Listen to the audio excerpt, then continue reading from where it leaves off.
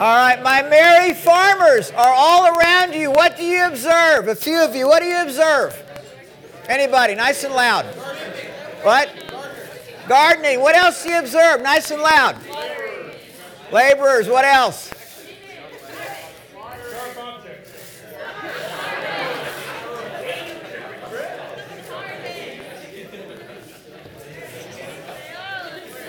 All right, while my gardeners are still working, listen closely. What? After all is Apollos. And what is Paul? Only servants through whom you came to believe, as the Lord has assigned to each task. I planted the seed, Apollos watered, but God made it grow. So neither he who plants nor he who waters is anything, but only God who makes things grow. You hear that? Neither he who plants nor he who waters is anything, but only God who makes things grow. The man who plants and the man who waters have one purpose. Each will be rewarded according to his own labor. For we are God's fellow workers. You are God's field, God's building. Thank you, farmers. We did the parable of the four soils today, and it's easy to read that parable and kind of think that, well, the 30, 60, and 100-fold should all happen pretty quick. But only in our imagination or in fast motion does gardening happen pretty quick. Let's watch this video.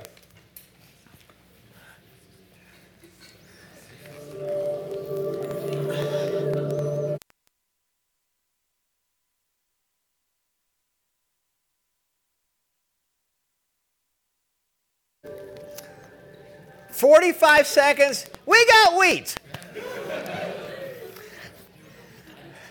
That's not how it happens with people. Let me read you a poem I wrote about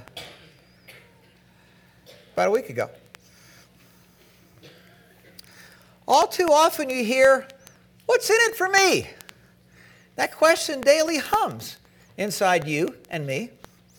Even in serving, "I hope someone noticed me." Even in giving, it can still be about me. One of the lies begun in Eden's garden. Look out for yourself. Look out for number one. Now we're curved in on ourselves, as Lewis did say. When push comes to shove, I'm doing it my way. This paradox of life, I'd be wise to heed. The flower springs forth after the death of the seed.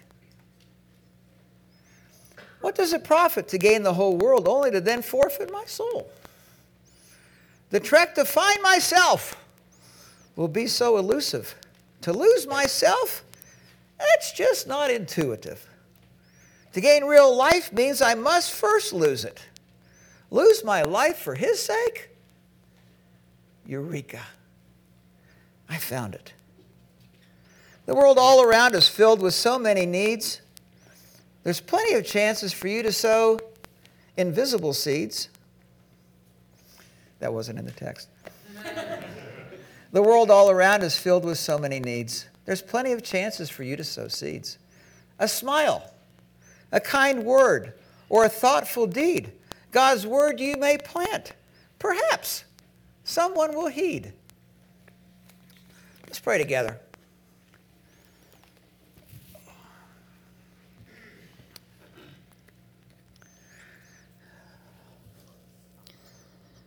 Father, what a tremendous purpose you have called us to be workers in your field, to be gardeners. There's no more greater purpose in all of life, and you have entrusted that as a tremendous privilege to each one of us who know you. May we not minimize it, and may we not think ourselves inadequate to the task in such a way that allows us to sit in isolation and do nothing. We are inadequate to the task, no matter how far along the road we are. But let that spur us on to faith and to step out in faith and lean into the people that you've placed around us. Give us eyes to see people and to see beneath the surface of what people show us and tell us. And help us to love them somewhat like Jesus does. We pray in Jesus' name. Amen.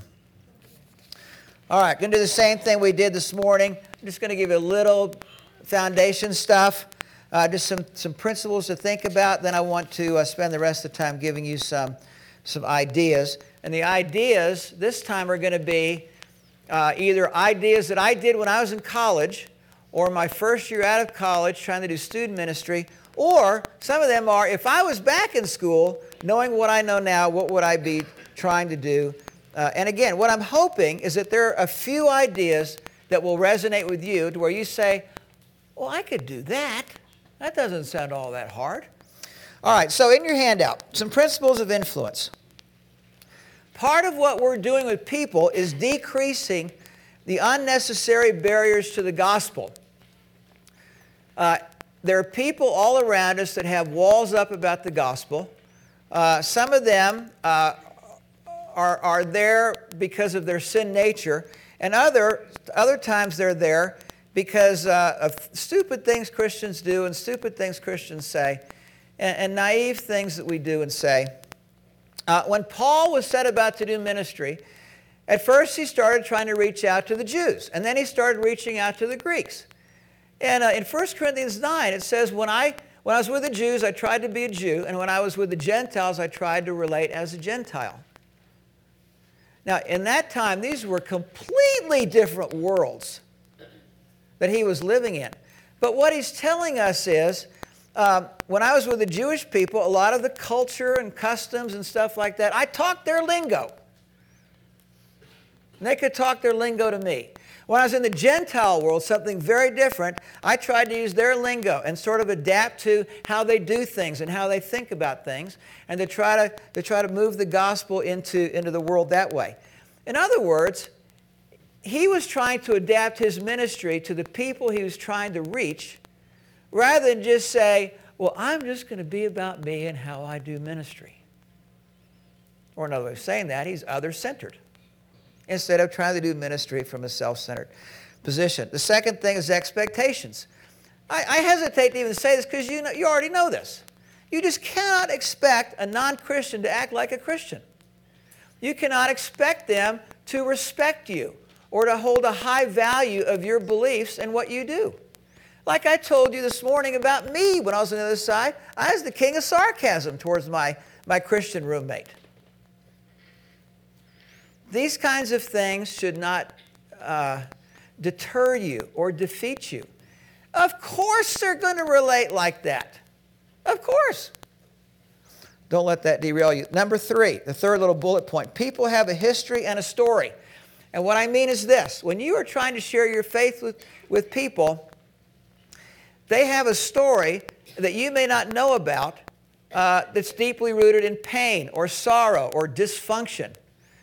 And you may think that you're appealing to their logic and rationality, and sometimes that's just not the case. Or other times, as you're trying to share your faith, what you and I are not aware of is they have heroes in their mind. They're role models.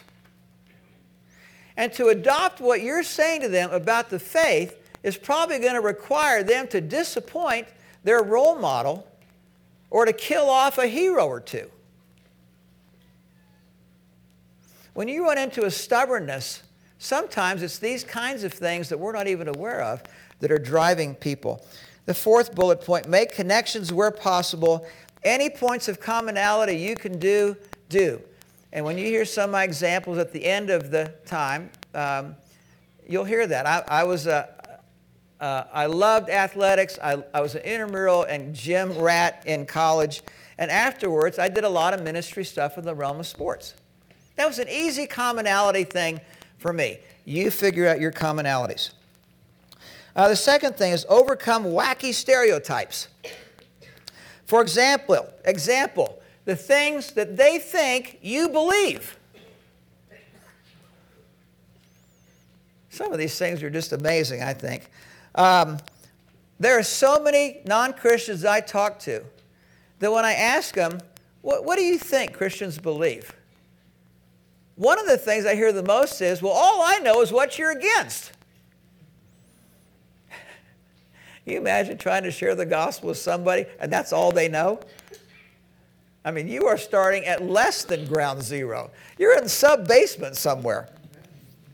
Or attitudes that you're running that they typically think of Christians might have.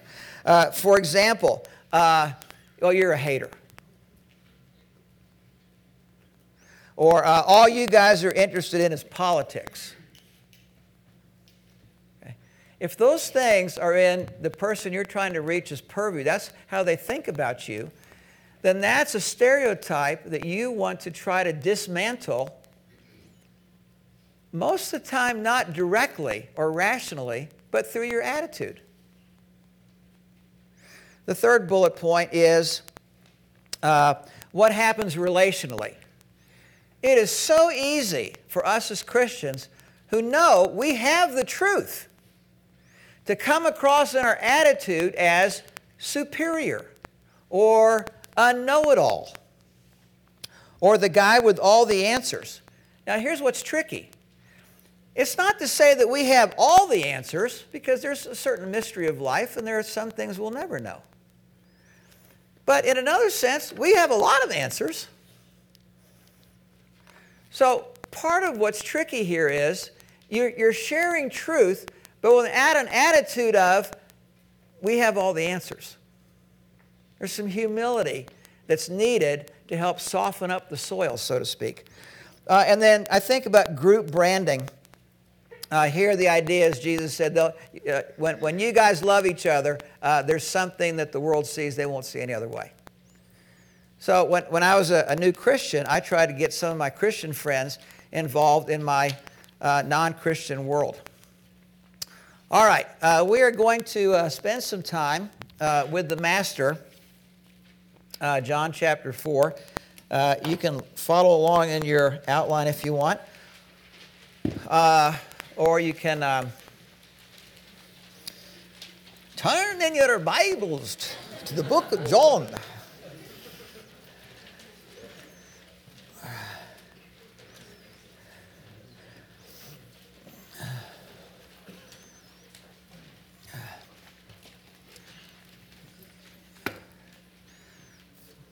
All right, very well-known story. Before in your handout, it said Jesus had to go to Samaria. Interesting, because he really didn't have to. It was the shortest way as the crow flies.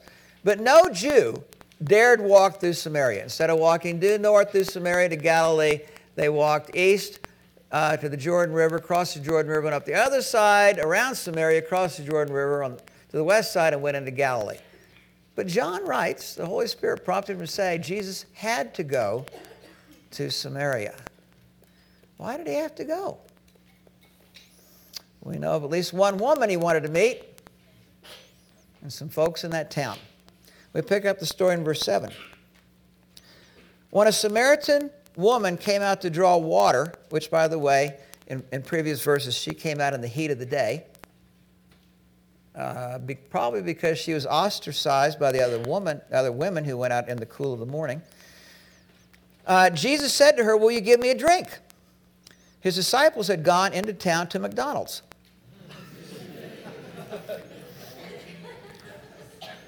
The Samaritan woman said to him, and here she's just stunned because of the culture. "You are a Jew, and I'm a Samaritan," meaning you know and I know that Jews don't talk to Samaritans. I mean, we're in the low class, and you just done this faux pas. Nobody does. And a woman. And in that Jewish culture, Jewish men rarely talk to women, particularly in public. And so she's perplexed. How can you ask me for a drink? And then John records, for Jews do not associate with Samaritans. Here the idea is she is just completely befuddled by him. Now, what is he doing? he is tearing down some stereotypes. He's doing it intentionally by taking the initiative in the conversation, showing interest in her, and having enough humility to ask her for a favor. All of these things capture her imagination and her attention. He initiates the conversation in just a simple way. Would you give me a drink of water? Verse 10. Jesus answered her, if you knew the gift of God and who it was that asked you for a drink, you would have asked him and he would have given you living water. Sounds like a strange answer, doesn't it? Why didn't he just pull out the 4 spiritual laws right then and just, wow, okay, hey, have you ever read this? Even as Christians, you read verse 10 and you think, what was he saying to her? Didn't it sound a little confusing? Kind of muddled? You would think Jesus would be kind of razor sharp on his theology, wouldn't you think? What's he doing here? He's giving her a teaser. He's raising her curiosity. He's allowing her to ponder on something. Instead of bashing her over the head, he's wading into the shallows. He's engaging in a conversation that almost feels like equals. Like maybe he's her new friend. Just a thought. When I think about this in verse 10, my mind goes in 1, 2, 3, 4, 5, 6, 7, 8 directions. I don't know how many of these are true or not, and maybe some of these will resonate with you. He suggests that God wants to give her a gift. It's sort of like the kid next door in the basket. Hey, I got you a Christmas present. Some anticipation there. Wow, what that could be. He works to create spiritual curiosity. He moves the conversation toward a spiritual direction, but only with a little nudge. He doesn't use the dump truck method with her. The big load of truth.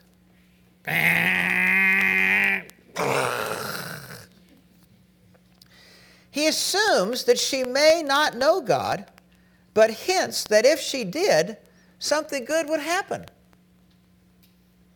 Again, curiosity, anticipation.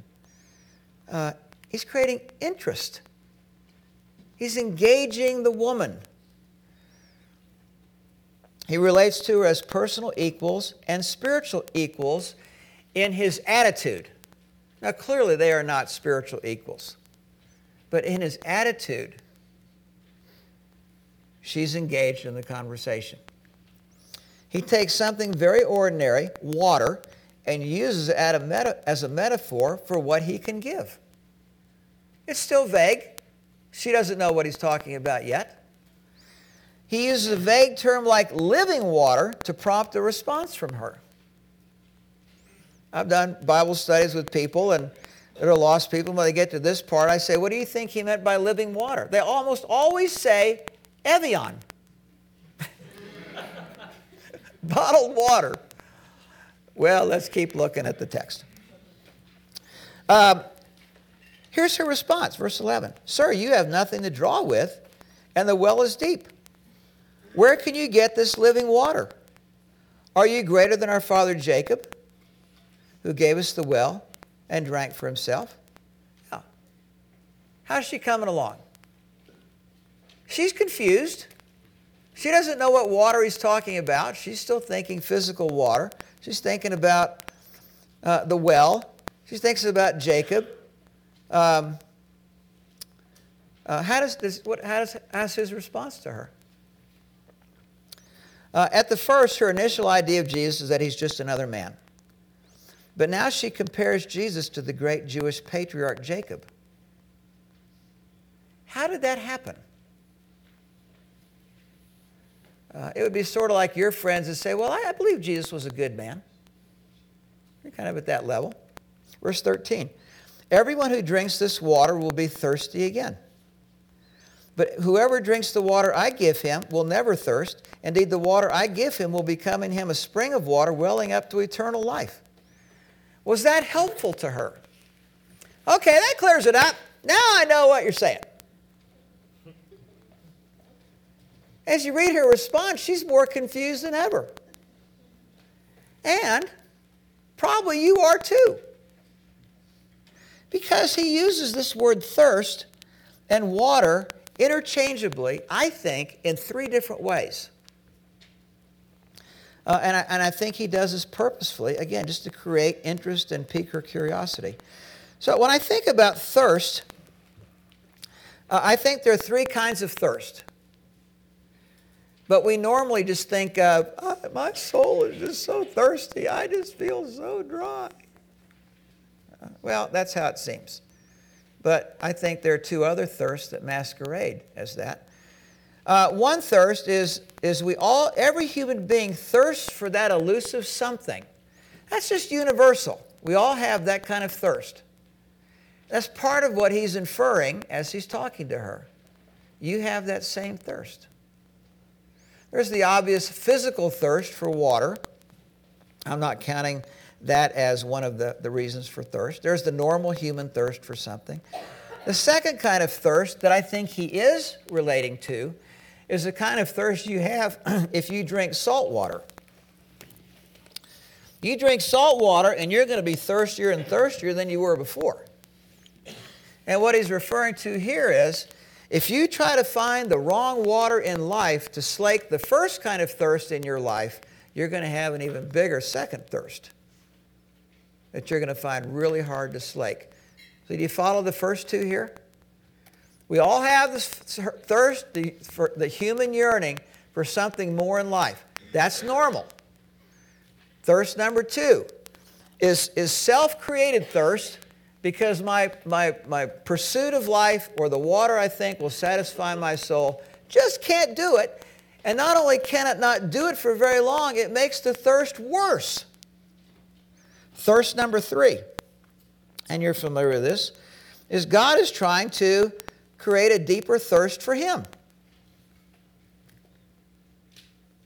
Now, oftentimes as Christians, I hear somebody say, and I used to think this too, what's wrong with me? I just feel so spiritually dry. Okay, well, sometimes it's because I'm doing something stupid, or my approach in some aspect of life is off kilter. I'm letting some desires run me that I may not even know I'm doing, and instead of that helping me, it's hurting me and hurting the people around me. What do we have in that? What is that next to you? It's moving. A bug.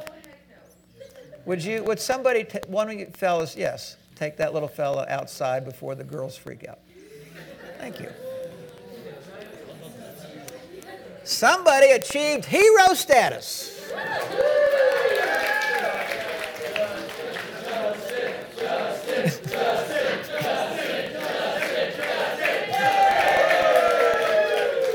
Don't milk it too much. That's awesome. I just feel so dry. I just feel so spiritually empty. Sometimes that's good. God is at work. He's creating space in your heart to thirst after him. It's not always, what's wrong with me? Of course you're going to be thirsty. You're going to have that human thirst, and first, number 1, and as a Christian, you should have thirst number 3. The first one's normal. The third one works in your favor to force you to God. Even if you wouldn't come of your own volition, if for no other reason to feel better, even that will work. So I think what he's doing here with the thirst and the water and the living water is he's suggesting that her approach to life is faulty without telling her that. Hopefully it will resonate. If you were in the breakfast talk the other day, it will resonate in her box 4 and box 7. All right. 2 kinds of water. One water she can get out of the well, a metaphor for what people try to do to make this world work and feel better about themselves. That's one approach to water. The other is a water that only he can give. Only. Have choices. What is it that water is? What is that living water? Now, obviously, she doesn't know what that is. She's working on this. But sometimes it can be a mystery for you and me, too. There are good things that happen in my life that are blessings, and I'm happy about those. But they do nothing for my soul. Nothing. I like blessings. I don't like suffering. But what I need more than anything else is to keep pursuing God as my first love, whether I feel like it or not, whether He seems very present to me or whether He seems 1,000 miles away, whether it seems like He's hearing my prayers or whether He just kind of goes, Because sometimes the living water is not that I feel better, but the living water is I'm more hungry for Him. I'm more thirsty for Him. Not satisfied, not satiated, not thirst slaked, just hungrier and just thirstier. So, think about this in your life. How many times have you said, God, I'm just so hungry. What's wrong for you? What's wrong with me? I think the answers are going, oh, you're so close, you're so close. You're in the right track, you don't even know it. This is kind of what he's suggesting to her. Welling up to eternal life, meaning full life.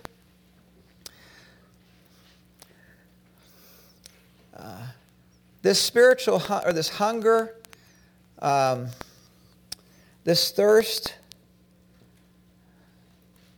that he's bringing up, you and I can bring up in conversations with lost people. He brings up thirst and slaking thirst in water. I like to talk about emptiness with people. And there are times where I tell people, there are times in every day I feel empty. And that is such a relief to lost people because they won't admit it to you, but they feel the same thing. I'm married to the most wonderful creature I know. I have the best marriage I know, and I'm trying not to be biased when I say that. But there's not a day that goes by that I don't feel lonely in our marriage. And Mindy would tell you the same thing. Why?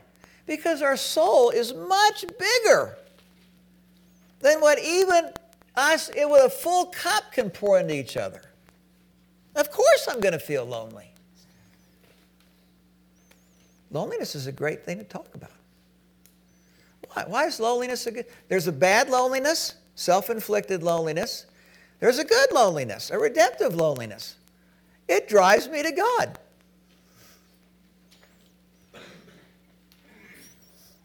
Which is what I need more than anything else. Suddenly he changes the subject. Did he just change the subject because she was confused and just didn't seem to be going anywhere? Well, they're sort of talking in blue sky, big kind of things. And now he just kind of brings it down, onto the table here, the real life. Go call your husband and come back. Why in the world did he change the subject like that? She says, I have no husband. Jesus said to her, and sometimes when you read this, you think, wow, I don't know if I could get away with saying it the way he did. I think somebody might be offended. Which tells me that in his attitude, his nonverbals, as he's talking to her, he had convinced her that he cared about her. You are right when you say you have no husband. Probably paused. And then, I would not have had the courage to say this. The fact is, you've had 5 husbands. Oh, man. And the man you now have is not your husband. You're shacking up. What you have said is quite true.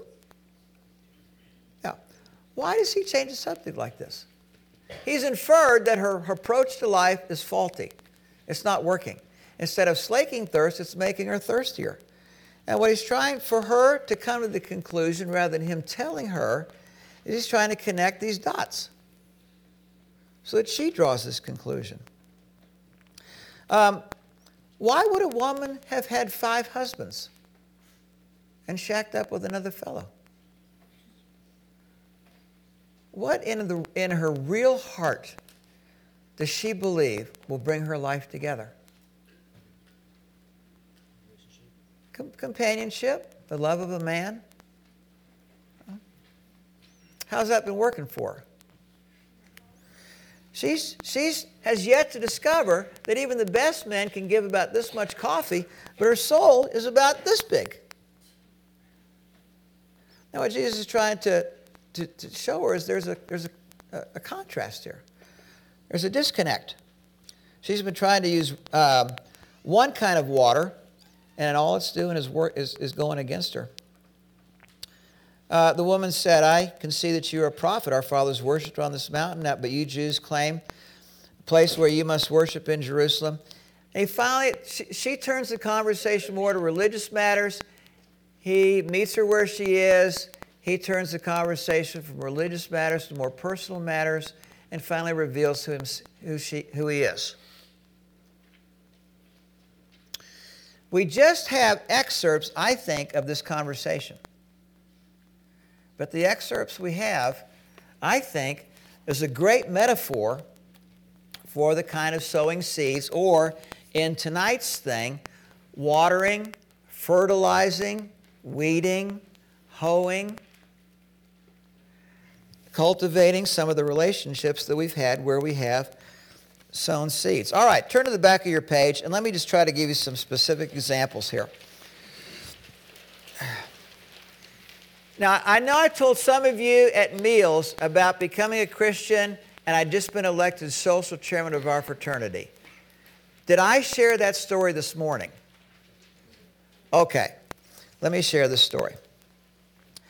I got saved on a Friday night at a weekend retreat. By the time I got home on Sunday, I had 5 fraternity brothers at my house in a panic.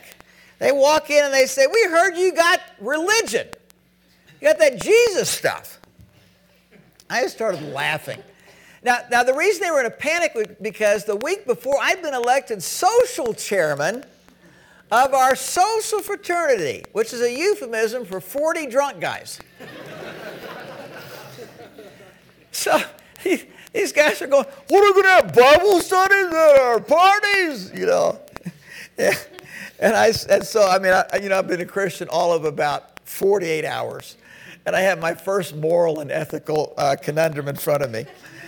And so I said to the guys, hey, don't worry, we'll have parties just like we always have. That seemed like about the best thing to do at the time. And then, oh, thank the Lord, which I thought was kind of a funny response. You know?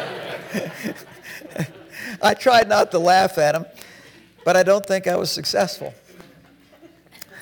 So the next Saturday, we had a party at one of the guys who had a big apartment house, and it was packed, 40 guys. Most of them had dates. I didn't have a date that night. And I'd bought a bunch of liquor and had setups and ice and glasses and stuff to me. And about half the guys that got there were already hammered. And the other guys, it didn't take long for them to pursue that same goal. Now, I had come to a place where I thought I might be becoming an alcoholic. I had one episode that scared me, kind of where you cross that line and you think, oh my gosh, am I becoming that guy?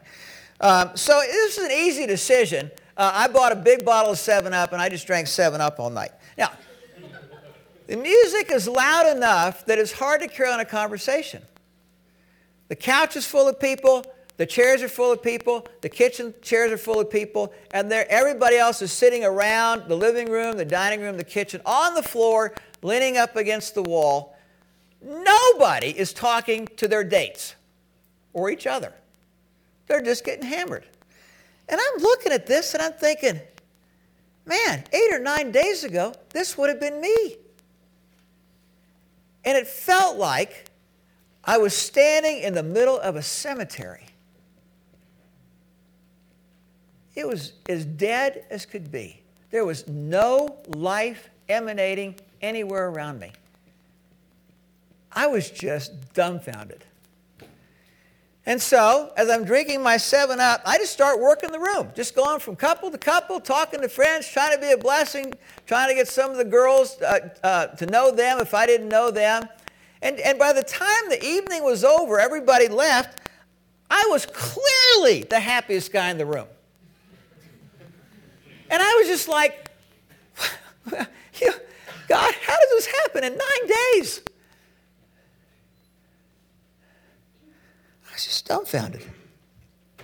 Now, unfortunately, about a week later, I was at one of my friends' house in the fraternity. There were about 8 of us, and one of the guys pulled out a joint across the room and started around the corner, around the circle. And I'm going, oh no, what am I going to do? And I'm thinking, I can't pop on the joint, because then they're going to think that my Christianity thing was just a passing thing.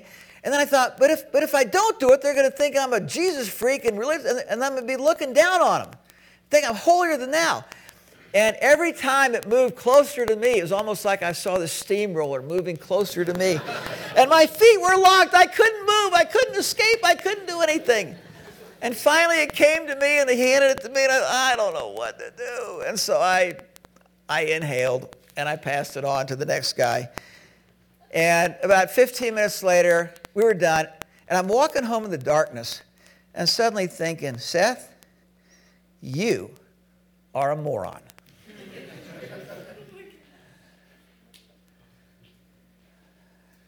I get home, and I get on the phone. This is before cell phones. So you know, we didn't even call them landlines back. What did we used to call them? Telephones. There we go. So I started calling all the guys on that list with basically this script. Hey, we were just at so-and-so's house, passed around a joint. You know, as you know, I smoked with you guys, and on the way home, I really regretted it. It doesn't matter to me if everybody in our fraternity smokes dope. I don't care about that. But I don't want you to think that when I discovered Jesus a couple weeks ago, that it's something fading or something not real. That's why I'm calling you. It's real. I just made a mistake today. About half the guys I talked to said, well, I was kind of wondering what you were going to do. I said, well, I failed. I failed. I'm hoping to do better. Do you hear an attitude as you talk to lost people? You do not have to have it together. Please. You will never sow seed if you're thinking you have to have it together before you do that. When you mess up, you just tell them, I screwed up. Wish I hadn't done that. What would I do if I was going back? If a friend had a birthday in the dorm or the apartment complex, now remember I'm a guy, so you ladies would probably do something different. I'm ordering a pizza and have it delivered to that guy's apartment. I'm going to go down there and say, I got a surprise coming for you, probably in about 10 minutes. Happy birthday. What do pizzas run now? $10? What better $10 could you spend than that? You're sowing seed. If you're going to go watch some football games with some guys, bring some food with you. Easy. Now, you ladies already know that, but we guys, we don't. I would ask help with my term papers. You say, why would you do that? Because there's something endearing about humility and saying, I need some help. Would you help me? You are much better at this than me. Would you help me with this?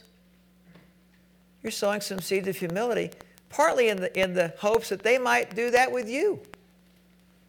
They might be humble enough to ask you something, maybe about spiritual things. Wow. Studying with a friend, especially if your friend is an introvert. Stays in their room all the time. All right, Charlie, hey, we're going to the library. You and me, let's go. Just get them out of the room, take them with you. To an introvert, that's pretty big stuff. Invite them to challenge, invite them to a Bible study. When we were in Texas, you say, why we already do that? Well, that's good. Well, we were in Texas years ago. One of the guys on staff did a study of all the people who became Christians and stuck around. An interesting statistic. The average number of invites it took before a non-Christian came to any Christian event, church or otherwise, was 6.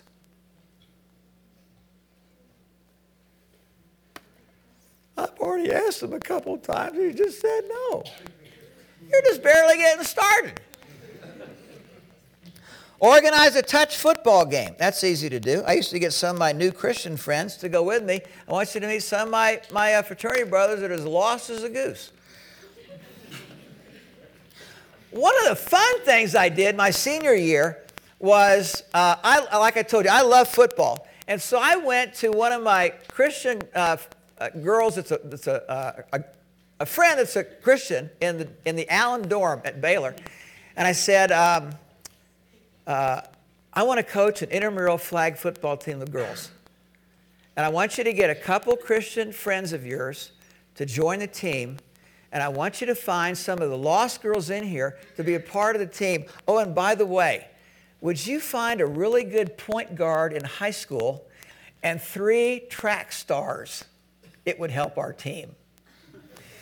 So girls don't grow up playing peewee football or Little League football. So what I had observed when they're out there trying to play for the first time flag football, it's just not pretty. The pass can kind of go from me to Dave. And this is not a big passing game going on there. So it seemed easy to me. You get a high school girl that played point guard, and you have her play quarterback, and you run the wishbone. Or if you're too old to know what the wishbone is, the veer. Or if you're still too old, the triple option. Or just the option. So we lined up. I had this amazing point guard gal that was she was like just a butt. She was so quick. And then I had a track star on the end, and a track star on the end, and a track star behind her. And she would fake, or she would look, she'd read the defense, the first person in, and if the girl was coming on the running back, she'd pull the ball out, scamper around her like crazy, and then the next defender would come in, and she'd make the same decision. If the girl plays on her, she pitches the ball out to the speedster, zip. And if sometimes she would fake the pitch, the girl would take the fake, zip. Point guard up the middle. And then sometimes, and this was just cruel and unusual punishment. When you run that offense and you have the quarterback out there and the lineman has been faked out, the linebacker went to the wrong place, all you have left is a safety. And you've got a girl who's a track star that you can pitch the ball to, and you've already had a split end that's running down the field like a deer. You tell me what the safety's going to do. It's like taking candy out of, what's the little girl's name? The little 3-year-old? Corey. It's like taking candy out of Corey's hands. Perhaps you pick up a little bit too much glee in Coach here. Let me just tell you one other story, and we'll get to where we wrap up here. My first year out of college, I was training a guy how to do student ministry. And so we were trying to think about how we're going to meet as many freshman guys as possible. And at TCU, there was a freshman dorm, 3 stories high. And so I just self-appointed myself the coach of the Clark intramural flag football team. And on the day when all the kids are coming in, and their parents are moving all their stuff in, I gave my friend John Hawkins a whistle, and I had a whistle, and I gave him a clipboard and a clipboard. I had a football tucked under, and we just worked the whole first floor meeting guys. Hey, you want to play intramural football? We're not going to have a team. And so I get down a name, a room number, and their telephone, their landline. And so we're going to practice Tuesday and Thursday afternoon, meet outside at 4 o'clock. So we had about 30 guys that were interested. First practice. All these guys are stretching, they're running, they're warming up. And poor John, I did not know this at the time, But I had a couple footballs in my hands and a clipboard, and I just kind of tossed from about here to you. Just kind of tossed him the ball. John, I found out, was the most uncoordinated, unathletic guy I've ever known. You would have thought I was throwing a hand grenade at him. I looked at this and I panicked. I thought, you're going to blow our cover. So I quickly ran over and I put both clipboards in his hands. Don't let go of these. Now we had practices Tuesdays and Thursdays. We got to know about 30 guys regularly at practice. We were in the dorm a lot, just going by, visiting their rooms. They knew us, we knew them. Then we had the season where we're playing games and we're out there having fun. Some games we won, some games we lost. But, man, it was a great year. Lots of different things.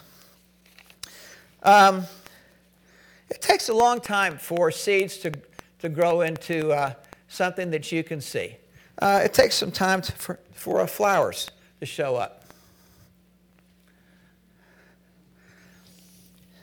Let's go to the next one.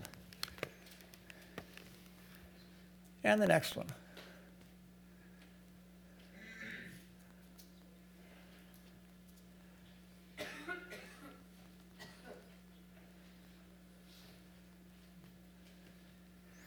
With water, some sun and soil and fertilizer, some pruning, eventually you get a chance to see some beauty, some life, some color. But seeds are thrown in fields.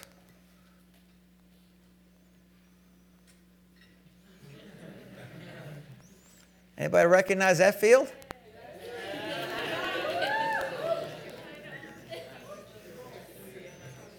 For some of you, that's your field. But it also takes some sowers.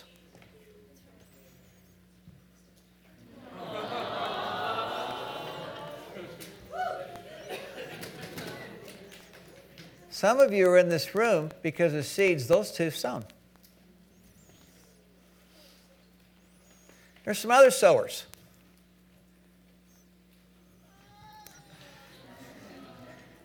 You remember how long ago this picture is? 10 years.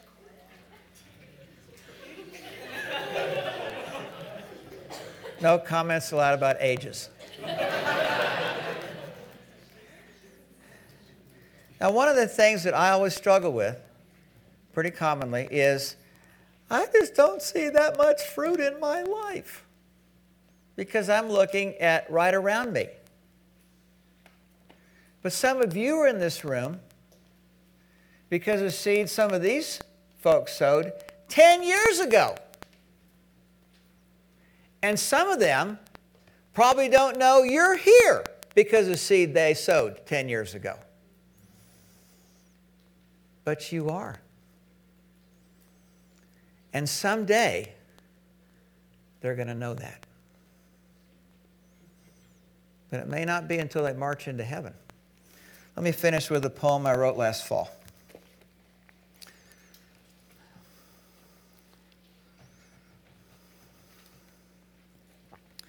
This is called Maturity.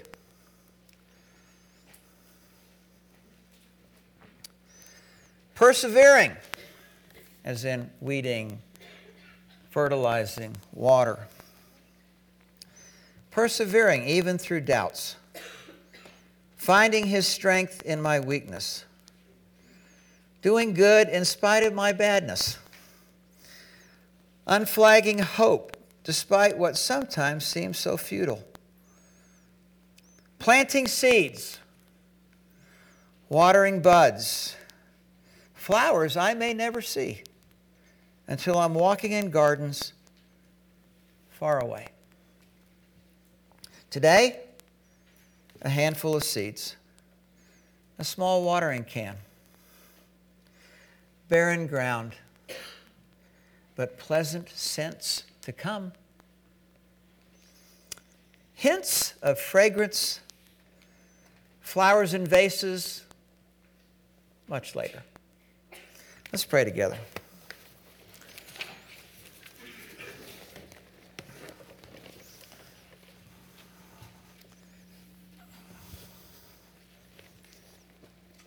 And worship team, are you? Oh, yeah, come on up.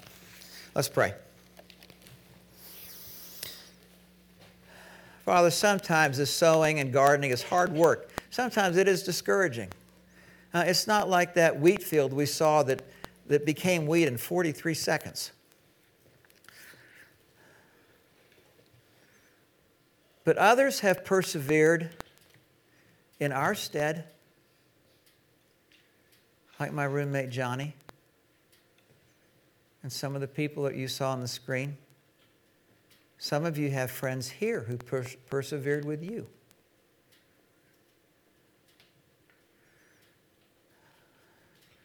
Lord, this morning we talked about sowing seeds. Help us to do that. But then also with our relationships with lost people, help us to become gardeners, weeders, fertilizers, tillers of soil, pruners.